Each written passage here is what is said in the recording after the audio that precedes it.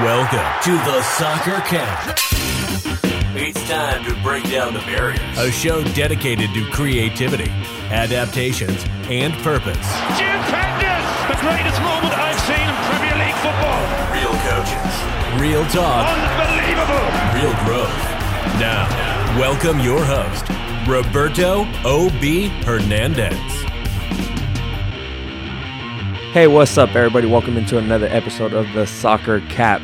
Hope you guys have been enjoying the content we're bringing you so far. Today, we have another special guest. We have John Miglarese. I hope I said that correctly. John is the former USL League One head coach of the South Georgia Tormenta FC. He also has a lot of experience in the college coaching world. He served as a technical director for South Georgia Tormenta FC. It's kind of a tongue twister saying that all at once, but John, we just thank you for coming on and welcome in and say hi to everybody. Yeah, thanks. Glad to be here. Thank you. Real quick, if we could get started, can you just give us a brief introduction on kind of where you grew up, what got you into soccer, where'd you play, and how you got into coaching? Yeah, I grew up in Charleston, South Carolina, in a town right across the river from Charleston called Mount Pleasant. And it's interesting, it was a small, budding little soccer community. I don't know who got rolling, but as a kid in the 80s, there was a great league, and there was a great opportunity for you to make a select team by age, I think it was 10 or 11. And so I fell in love with the game and played all the time. I played on ODP teams, played on my club teams, played on my high school team. And we were definitely a big fish in a small pond. Soccer wasn't as competitive as it is now, but I had a lot of success as a player that ended up playing at Georgia Southern University and a Division I school in Statesboro, Georgia. Had a couple of really good years there where we were nationally ranked, and steadily by the end of, I would say, my senior year of college, I started getting the itch to coach a little bit, and I'm not really sure where that came from. I think it may have come from thinking about how much I love playing high school soccer and create a core with my teammates and playing for your school and big crowds. And, I think I always loved that aspect of the relational, the connection point that being part of the soccer team brought. And I enjoyed influencing and investing in people, and I felt like soccer was a great vehicle for that. And so I ended up jumping into an internship with Miglarese College, where I was basically the assistant coach for everything. I was a goalkeeper trainer for both the men and women. I was the assistant coach for both the men and women. So the positive with that is I got double the experience in a condensed time. I was running two practices, or being part of two practices, having two different goalkeeping staffs, having two different schedules, and so it was a cannonball into the world of college coaching, and I loved it. And we had in that Milligan team, we had some great players, both from the men and women's side, and from all over the world. We had a young lady that played for the Nigerian World Cup team. We had a guy on the men's team that played at a very high level in Brazil, and it's just a little NAI school in the middle of Tennessee, East Tennessee, and some of the best players I've ever seen. So it's very, very inspiring for me to realize that Division I isn't the only track. And so ended up leaving there, being a graduate assistant coach back in my alma mater, Georgia Southern, and was an assistant there for 2 years, got a master's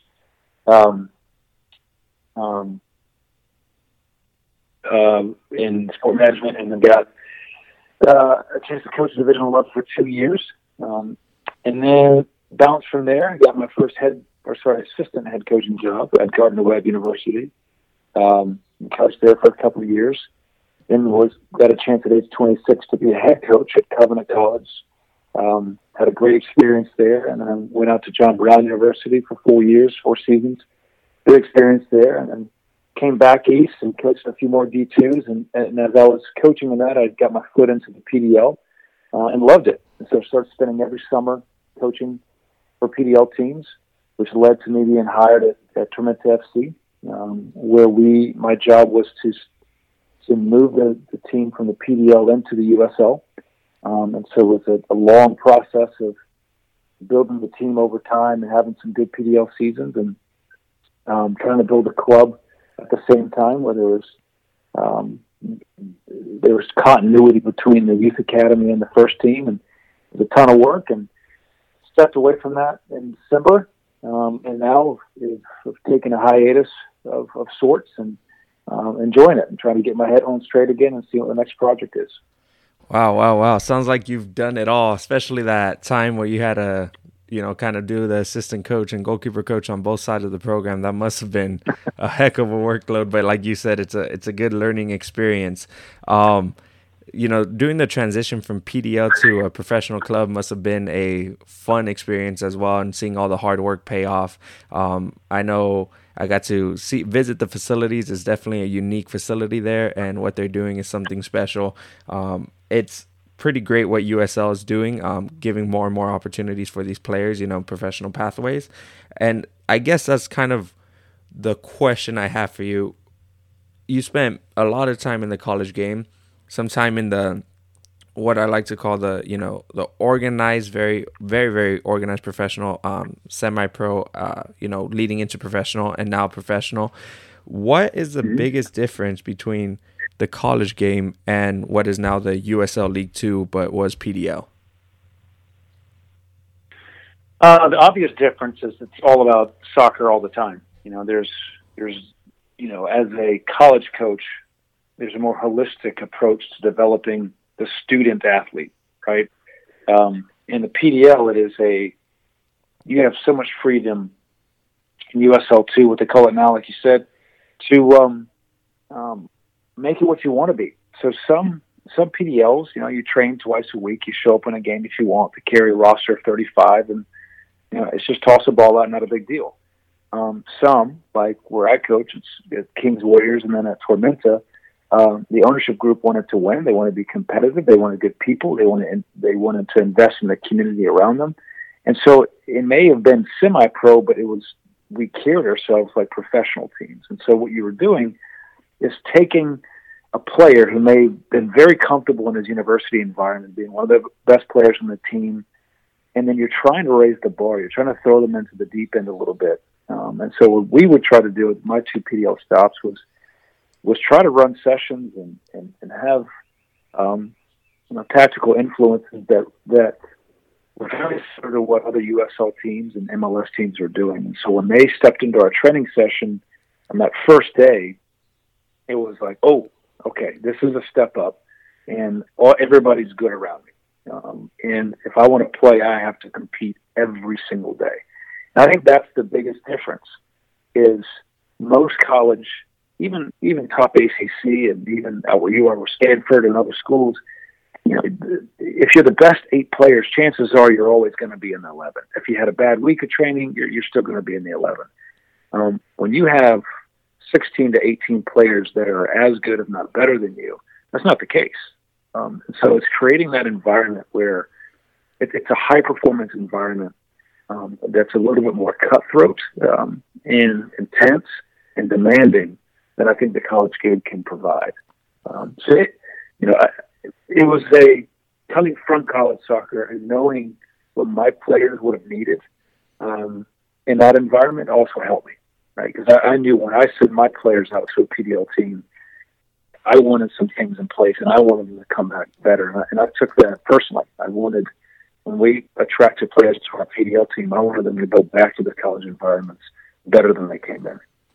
Yeah, no, and I think that's a good growing experience for the players as well, right? And it kind of helps the college game elevate their level.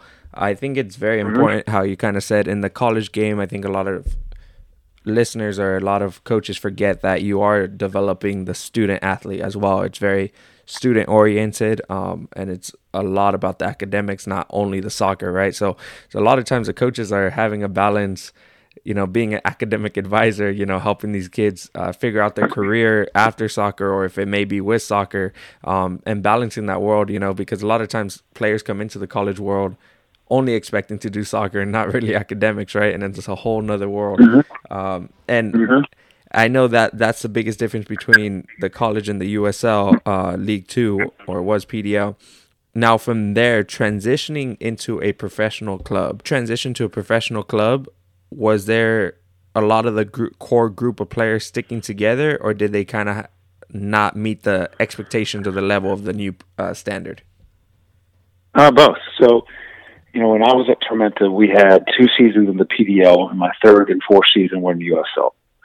And in my first season, 2017, we were already beginning to identify players that we thought fit the mold of what we wanted for 2019. So we built the team for 2 years prior to the first pro match. So in that first year, we rolled over a handful of players into the 2018 team. And that 2018 team was very good. They were undefeated in the regular season. A great group of players. And from that team, I think, and this is off the top of my head, I think at least 16 of them ended up playing professionally out of a 23-man roster. And 12 of them we kept in-house. So 4 of them we didn't keep, but they ended up landing somewhere else and signing. And then that back half of the roster just didn't quite make the cut, but they were close. So, that was always the plan, especially in 2018, is how many guys can we identify that are going to be graduating, that are going to be finishing in December of 2018 and ready to play professionally January 2019.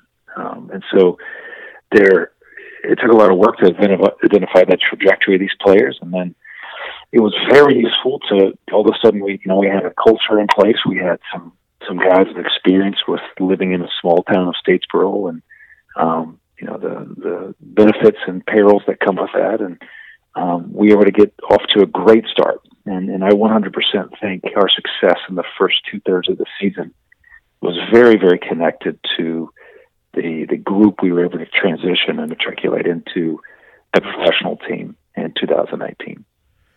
Awesome. One question for you from a coaching perspective, was it kind of a shock, kind of like, I'm here at the professional level now, and did you change your coaching style in any way?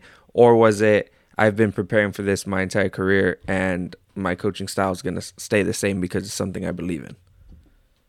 Man, that's a good question. I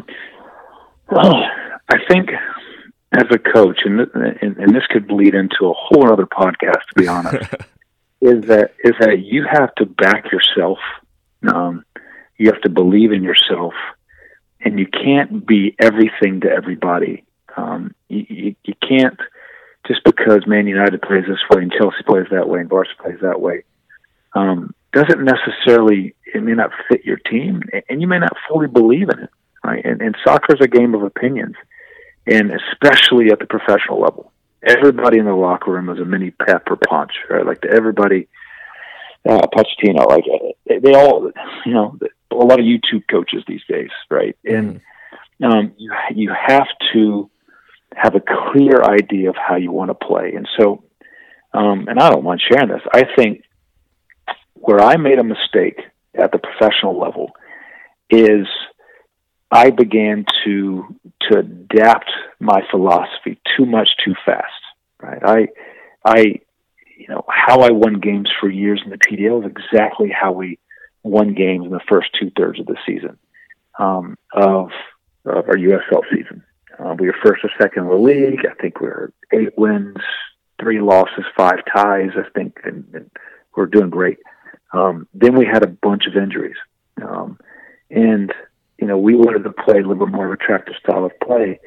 And, what I decided to do is to try to enhance that. Well, you start enhancing that and you start losing players, then results start slipping. And the reality is, professional players, you could be the greatest guy in the world and have a great culture, but they're going to follow you if you're winning and if you're getting them better. And if you don't have either one of those, or if you lose those, you've lost them, right? And so I think for a coach that's transitioning into their first head coaching professional job is stick to your philosophy, be stubborn, be humble, be willing to learn and to listen and to adapt. But you can't be everything to everybody. You need to stick to your philosophy, back yourself, and then over time beginning to adapt and grow. Sports psychologists also always talk about a growth mindset. It's very easy as a coach to get stagnant in what you've always done. I think you should always check and recheck, and in the off season, even during the season, find new ways to enhance your style of play. But figure out what you want to believe in, and how you want to play, and stick to it. Because I think if you go into it, because my first game, I look over and there's John Harps, right? I'm coaching against John Harps. I'm like, used to watch him as a kid, Yeah. But I think you're so focused on the moment that it's a game, right? And it's just, I think you have to be able to compartmentalize and focus on the task at hand and not be blown away from the moment. But at the same time, every now and then peek up and be like, holy crap, this is freaking awesome. And then get back to work again. I think you got to be able to enjoy it. You have to be able to enjoy it. Because when you stop enjoying it, then the professional environment can become a burden instead of a joy. And so I think there's a balance, right, of getting the job done, drafting, getting after it, but also having a joy to your work every single day. So hopefully that answers your question. No, it definitely does. There's two kind of things that popped into my head is, like you said, you got to find your philosophy, your style that you want to play as a coach, because, the Pep Guardiolas, the Jurgen Klopps, the Cholo Simeones, these guys, a big reason why they're successful is because the players can feel their passion and how much they believe in what they do, right? The Marcelo Bielsas. Yep. And along the way, if they would have, changed it just, to kind of, to adapt all the time. Of course, these guys are learning, but they stuck to their guns, and it's a big reason why they have all this success, right? A lot of people hate Cholo Simeone for the way he plays, but to be able to play like that, to get those players to buy in, is something special in itself. Mm-hmm. It may not be the best attractive style, but it definitely is something in itself. But it's still beautiful in its own way. Right? Exactly. It's an organized unit that runs.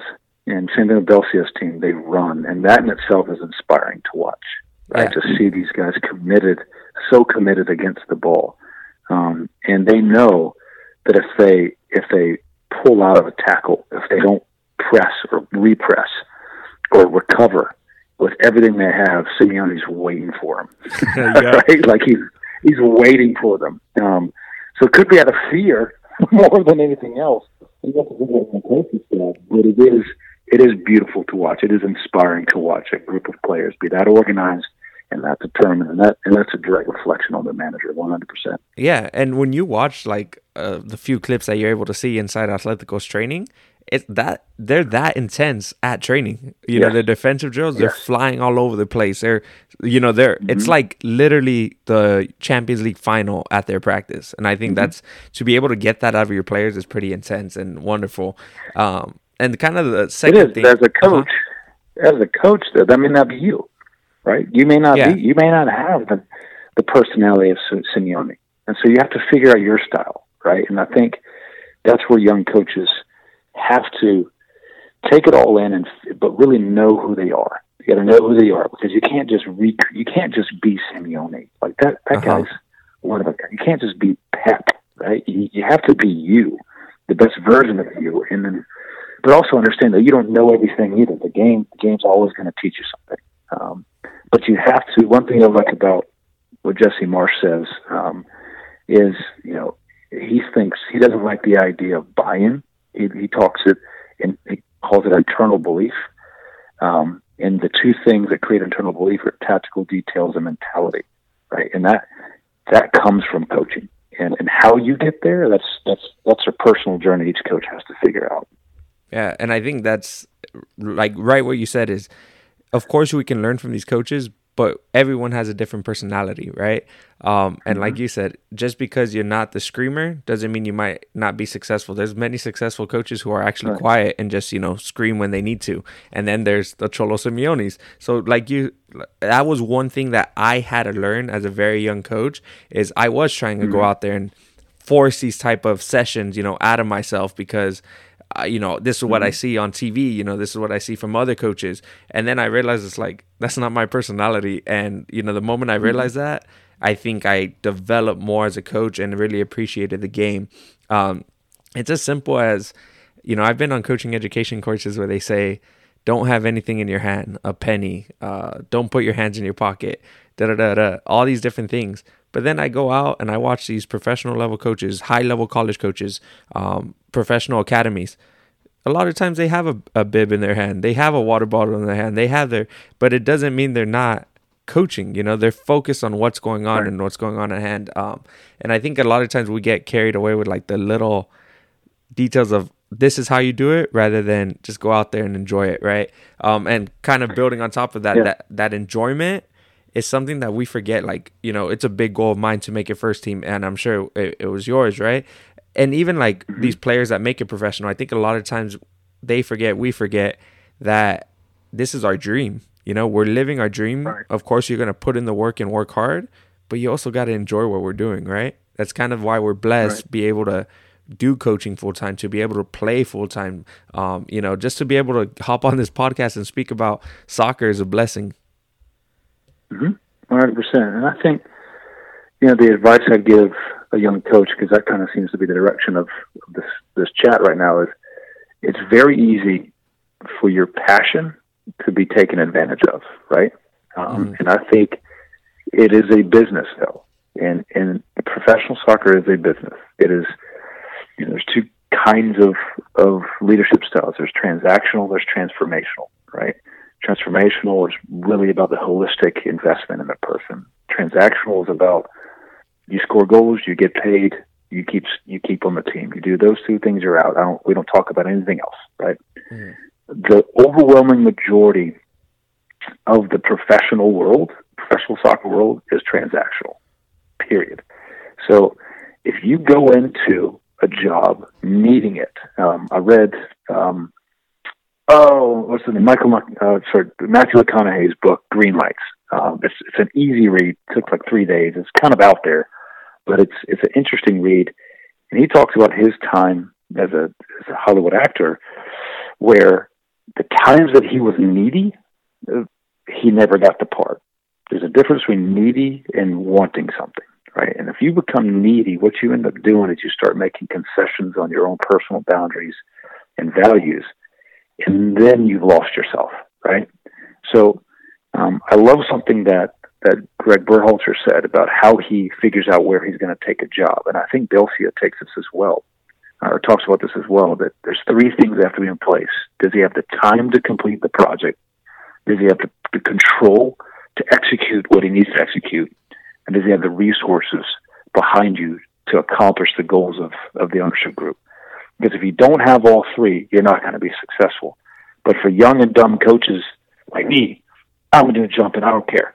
We may have the lowest funding in the league. I don't care. I'm still going to find a way. Okay, yep, I'm going to find a way. Okay, there's easy ways for you to jump into a situation that you're not going to be successful.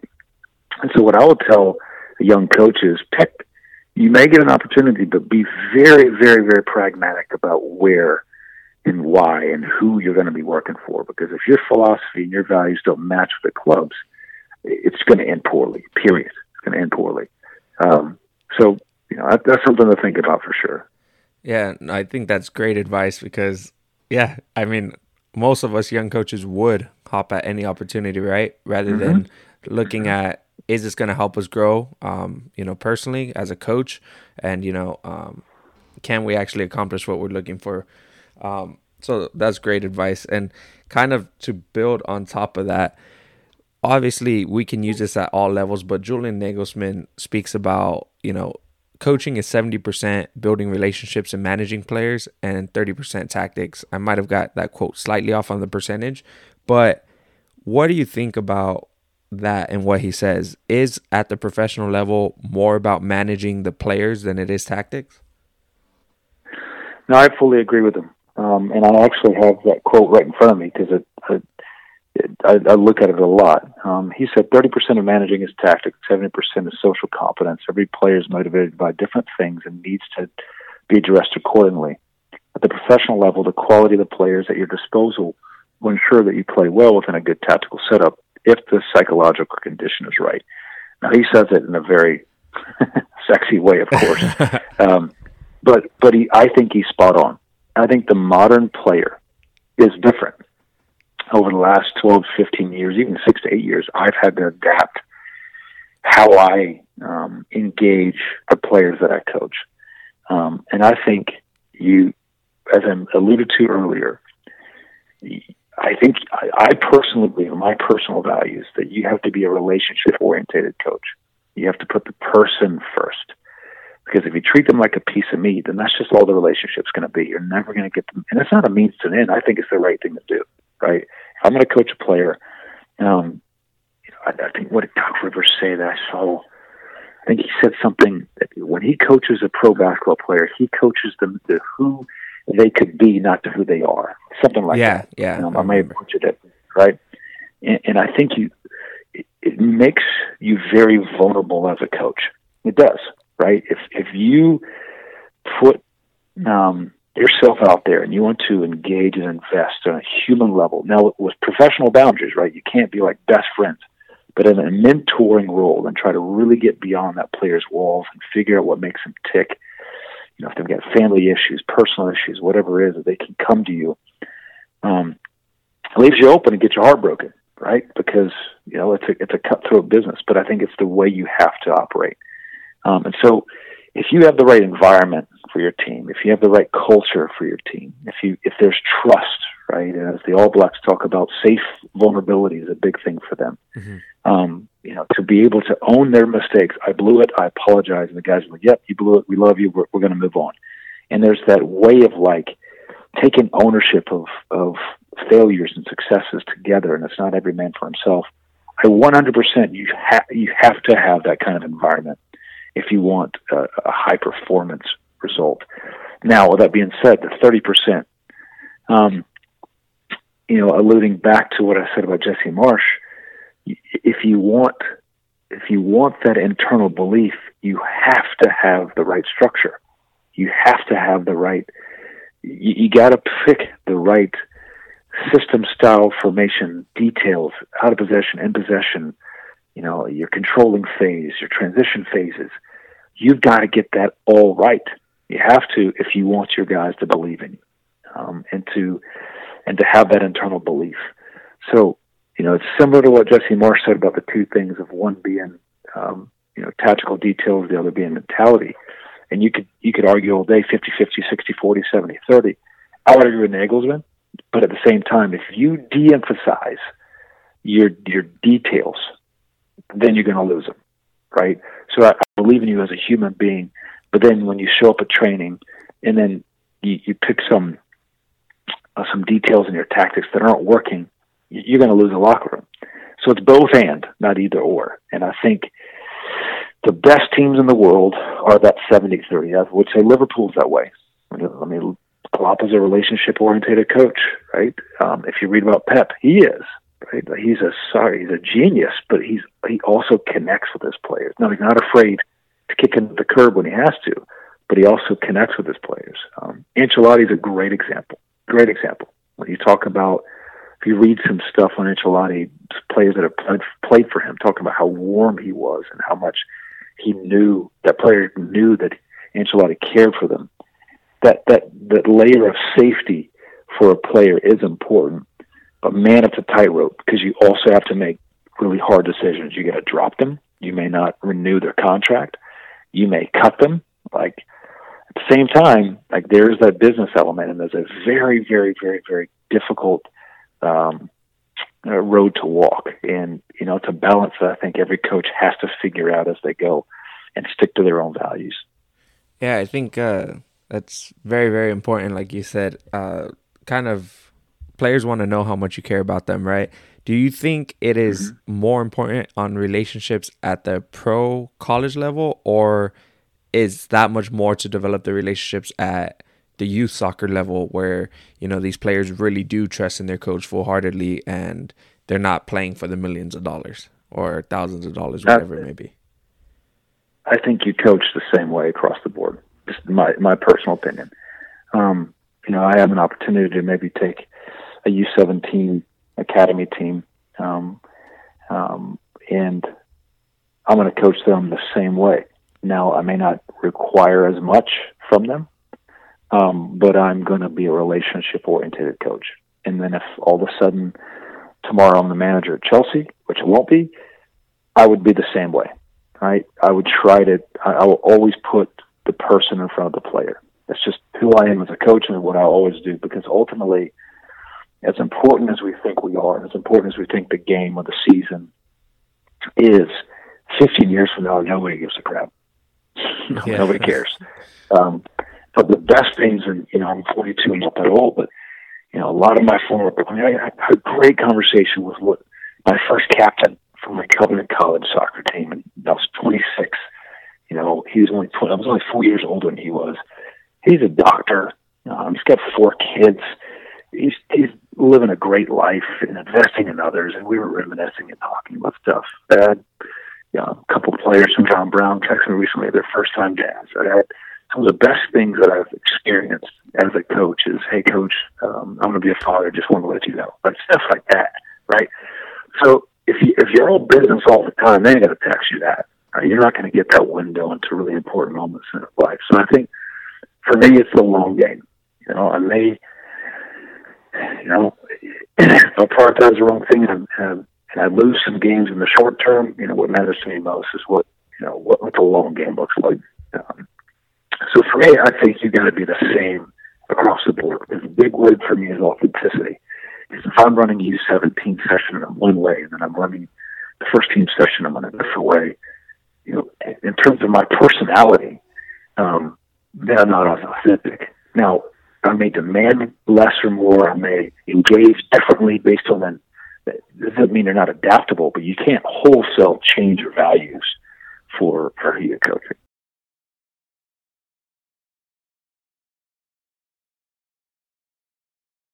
That's very awesome about being able to coach the same way from all the different levels. And I think it kind of prepares you, right? Even before you get your big opportunity, being able to coach that way. So when the opportunity comes, it's not a whole new challenge or a whole new step up. You're kind of just used to doing it. And kind of, if you don't mind speaking about it, obviously some youth academies go 3-4 times a week, but most of us have to train twice a week, and colleges are able to go 4 or 5 times a week. But what's a typical week look like? Do you guys go hard for the full 5 days? Obviously you have games in between. Do you change topics every single day, or do you kind of have a topic or 2 topics per week? No, that's a great question. And it's something I wrestle with, honestly. So what we did this past season is we had a very specific tactical periodization, where we worked very closely with our sports science folks, and we had a green, yellow, red format, right? Green being a light day, yellow being moderate, red being a high intensity workload. And so what we would do if the match was on Saturday, they would have the day off on Sunday. Monday would be a recovery day, a lot of film work. It'd be a green day. Tuesday would be a yellow day, moderate, right? Wednesday would hit them really hard. Thursday would be another yellow day. Friday would be a green day. Saturday play. So they're only having 2 red days a week, right? That way you're not having too much of an accumulation of fatigue. And so the trick there is, okay, what kind of practice topics are you putting in there? And that's because now you've given yourself a structure that preserves their legs for the long run. It's a 32-game season over 9 months. You can't blow them out early. And so it's a marathon, not a sprint. So how you go about it each week, you have to be very measured in how long and hard you're going in. And sports data has changed everything. It used to be the eyeball test. I'm like, okay, he's looking a little leggy, we may need to arrest him. Now his heart rate is 12% higher than his normal average. He's showing signs of fatigue, and you shut him down. Like, that stuff is just gold for us now. And so how you integrate your coaching topics in there, and this is, honestly, this is a process that I'm going through. I used to, just have kind of a standard structure of like, we'd have a technical pre-activation, and then we'd have some kind of topic-based rondo, then we'd have some kind of activity in the game. And then, what I did for a while was, it was just easier, it seemed, to have a topic, right? So if Monday was recovery day, Tuesday we want to work on defending it. In the 4 moments, we pick one of the 4 moments. Maybe Tuesday was defending, maybe Wednesday was transition to attack, maybe Thursday was attacking. Friday would be light and set pieces and things like that, Saturday play.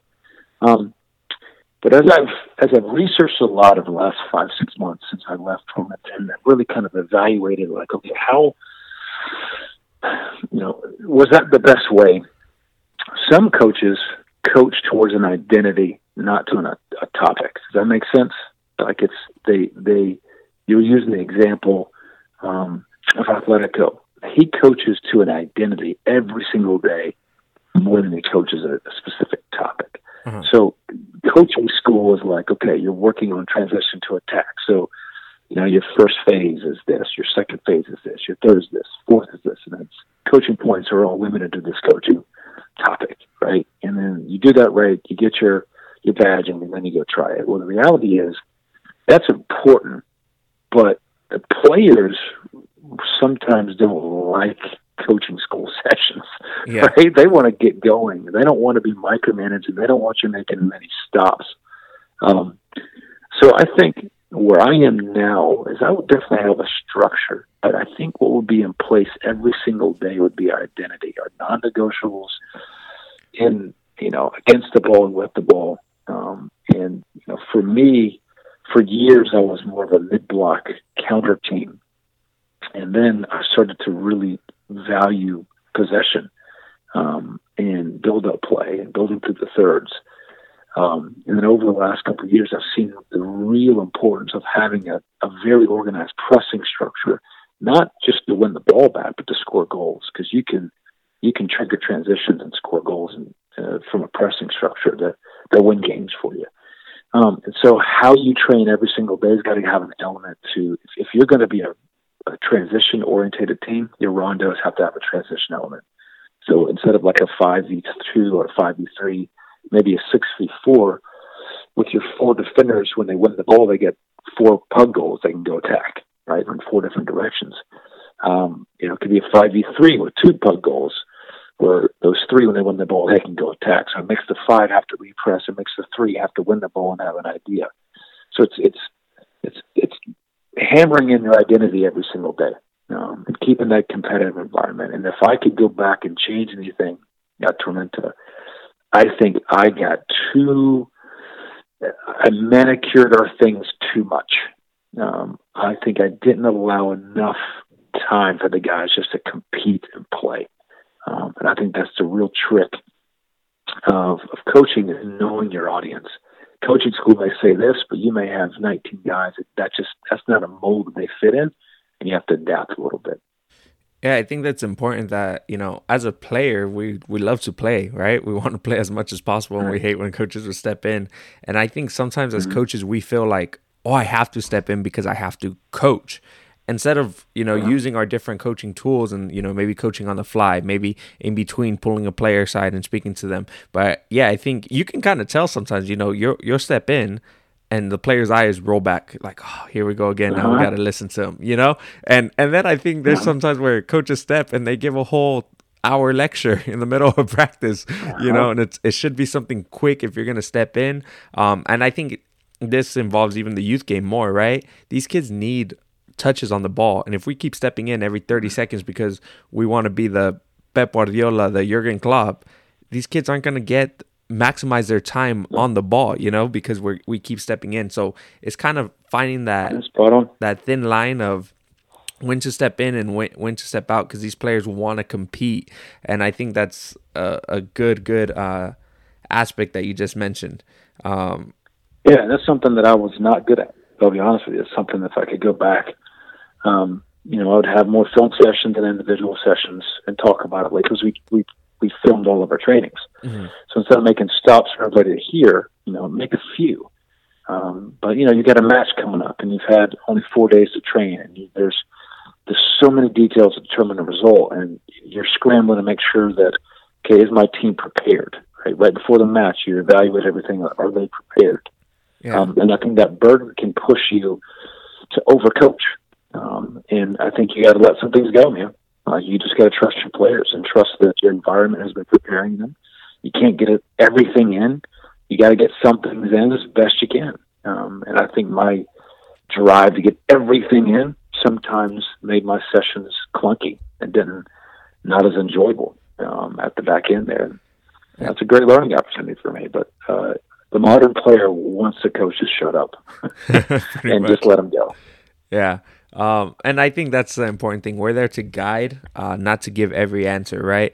I think that's my biggest weakness. Well, not biggest, but one of my biggest challenges is I like to give, youth teams, last 15, 20 minutes a chance to just play. And I have to bite my tongue constantly because I want to step in. But if I'm constantly stepping in, these players aren't going to be able to think for themselves, learn. And not only that, we're taking away the creativity of the game. And I think that's something we are faced with as a, soccer culture here in the U.S. because a lot of people are, hey, let's build out of the back. Let's keep possession.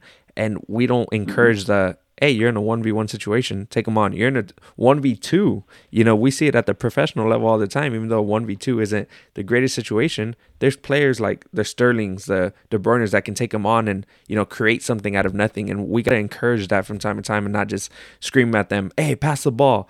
I think one of the, speaking with a buddy of mine who, was in the EPL for a while, he had a chance to go on trial with Arsenal, with Arsene Wenger. And he said a lot of times he would roll out the ball, small-sided game or maybe 11v11 and just say, hey, team 1, you're down 1-0, you have a red card, play. And, just giving them situationals. And the teams had to figure it out. And I think, obviously, he's had a lot of success in the EPL. And I think that's big time. We undervalue the game at the end, Let the game teach itself. Absolutely. You're spot on.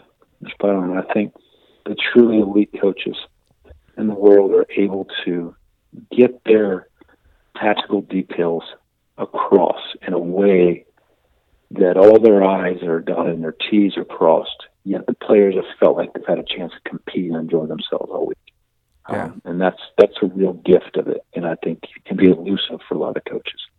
That's the real coaching, right? Mm-hmm. And kind of building on that, obviously the professional game is different from the youth game, but we're in a soccer culture here where we put a lot of heavy emphasis on technical work, right? Where for most part, when I go out to youth soccer clubs, they're running a lot of isolated technical practices versus opposed. And that's what I kind of wanted to get your thoughts on that. We have Barcelona's methodology where they rarely do anything technical. It's all rondos, positional plays, SSPs, small-sided games.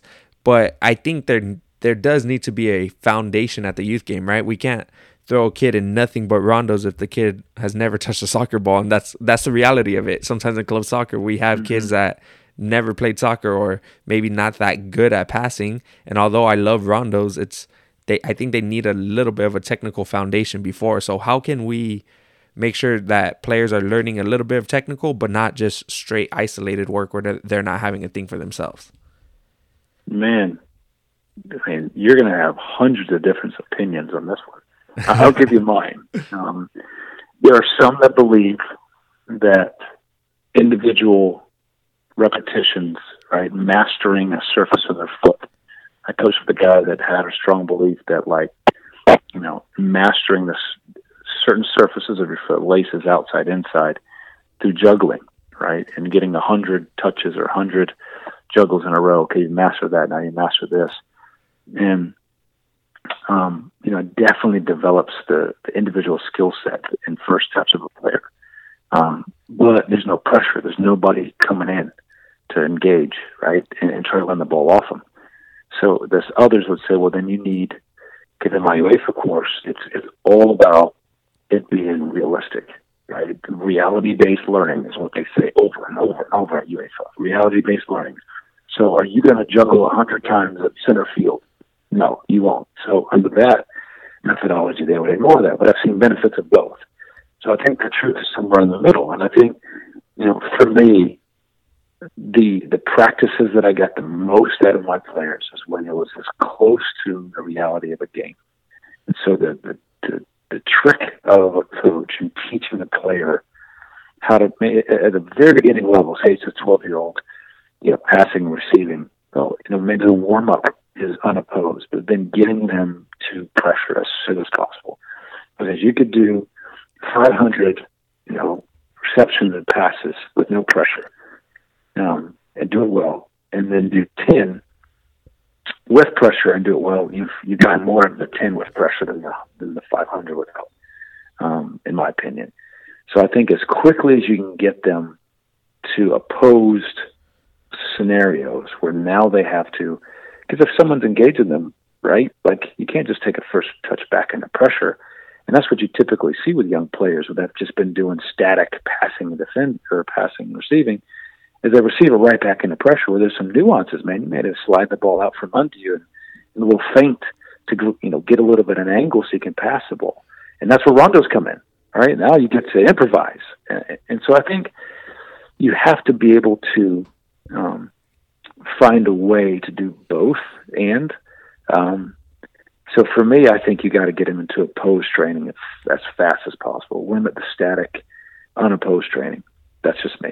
Yeah. Would you recommend, or in your opinion, maybe for, let's give a scenario, U12, first 10 minutes, maybe a isolated technical warm-up, maybe they work on their first touch or second touch, whatever it may be, and then straight into a rondo, something I think a lot of practices go too much, 30 minutes unopposed, but maybe a quick 5-10 minute unopposed refresher and straight into opposed.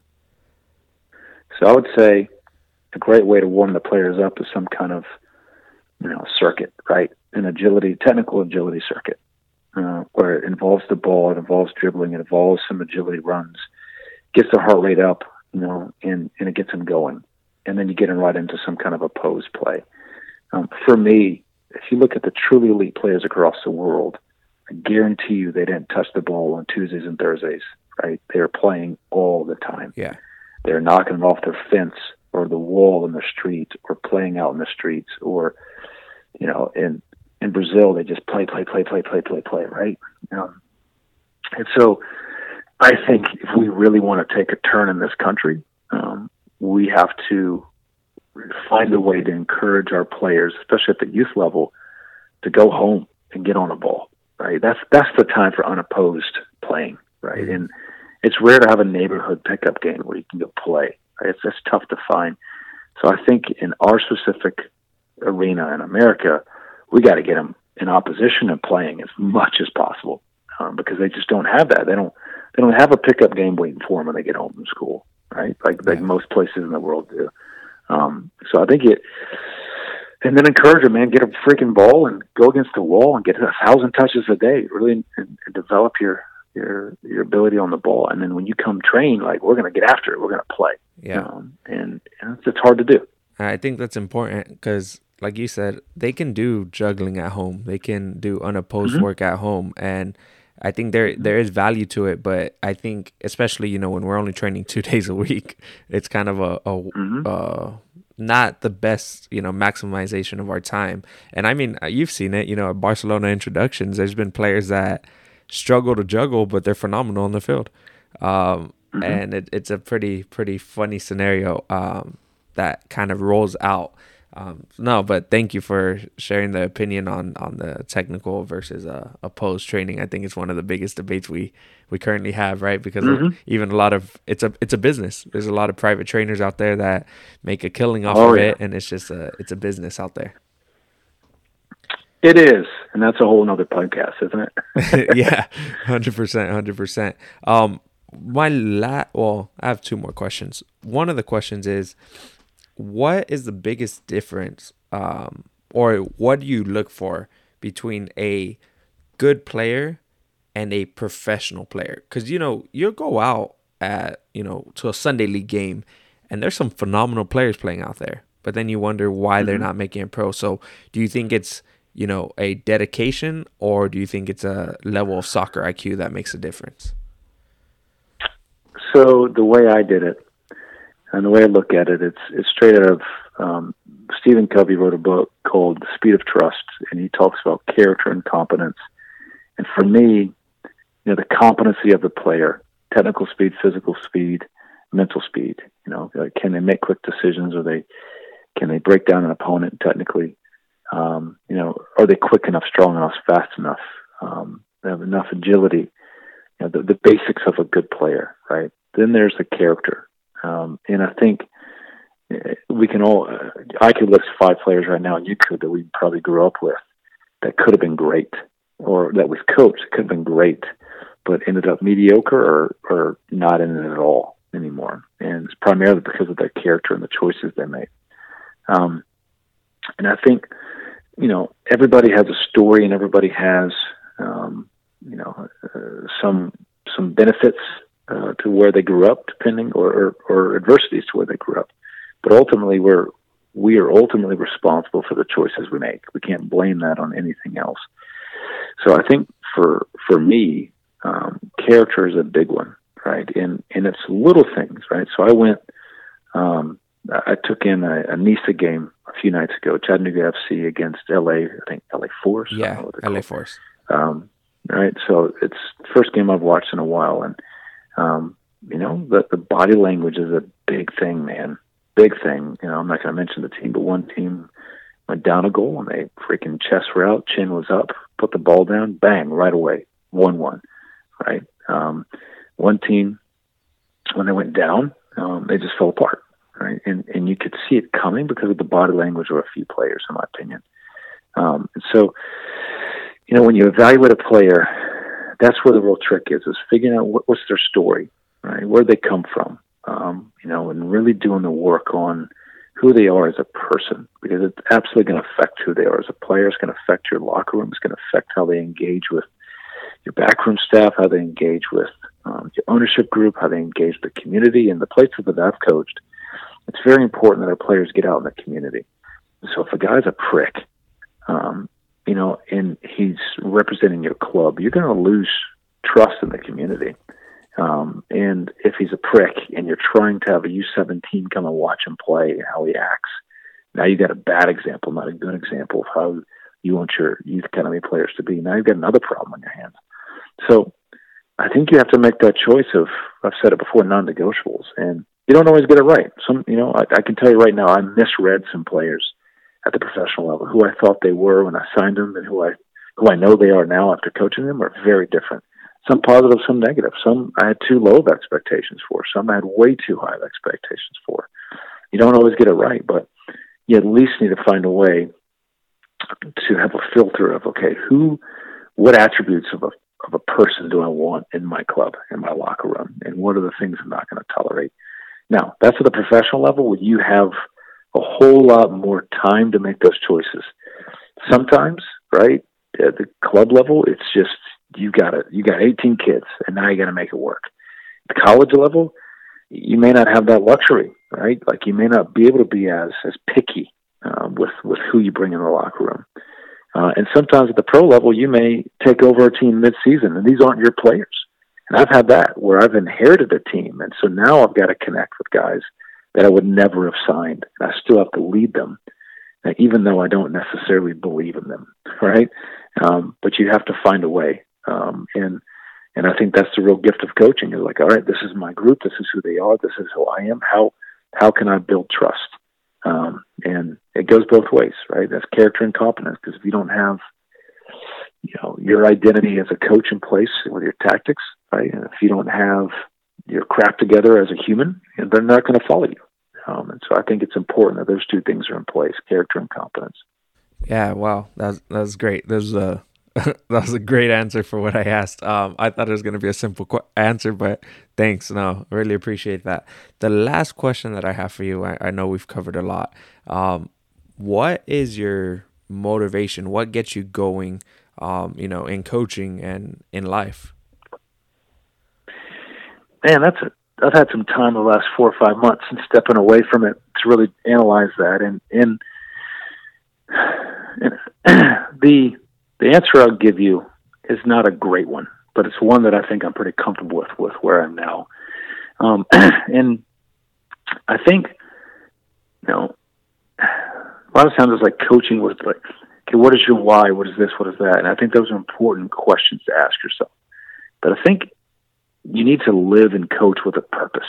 If you're a U12 coach, friggin' be a badass U12 coach, right? If you're Barca's coach, be an excellent coach for Barca, right? And I think it's coaching with a purpose, right? And I think doing every little thing with a purpose.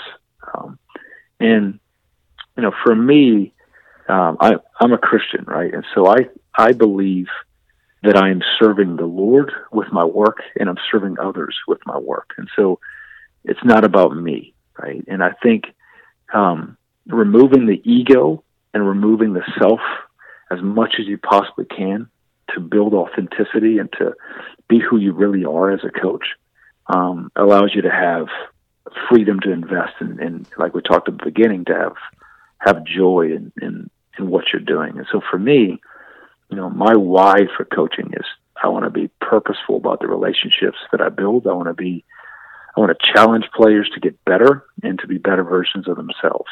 And so I think that's what inspires me to be a good coach. And that's what, when it's time to run a session, that's what I get excited for.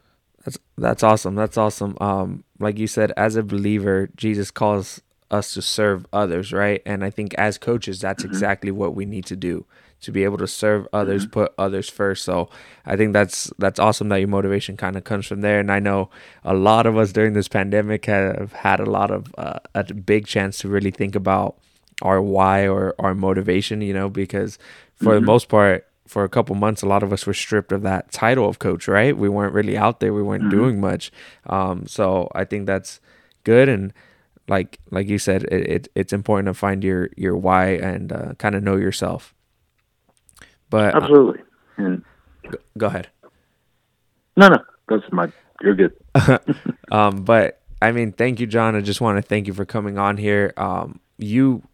Honestly, thank you for just being honest and real. That's literally what we want on this. We want coaches to come on here and help other coaches, players, parents, whatever it may be, grow and understand it. And you came on here and you weren't, trying to cover up. You said, I got it wrong in this area. I could have done better in this area. And I think that's an important thing because by you being honest there, maybe a coach listening to this is like, hey, you know what? I struggle in that area or I struggle in this area. It's okay. Professional coaches don't have it all figured out, because when we're watching from the outside, we think professional coaches have everything solved, right? That's why they're there.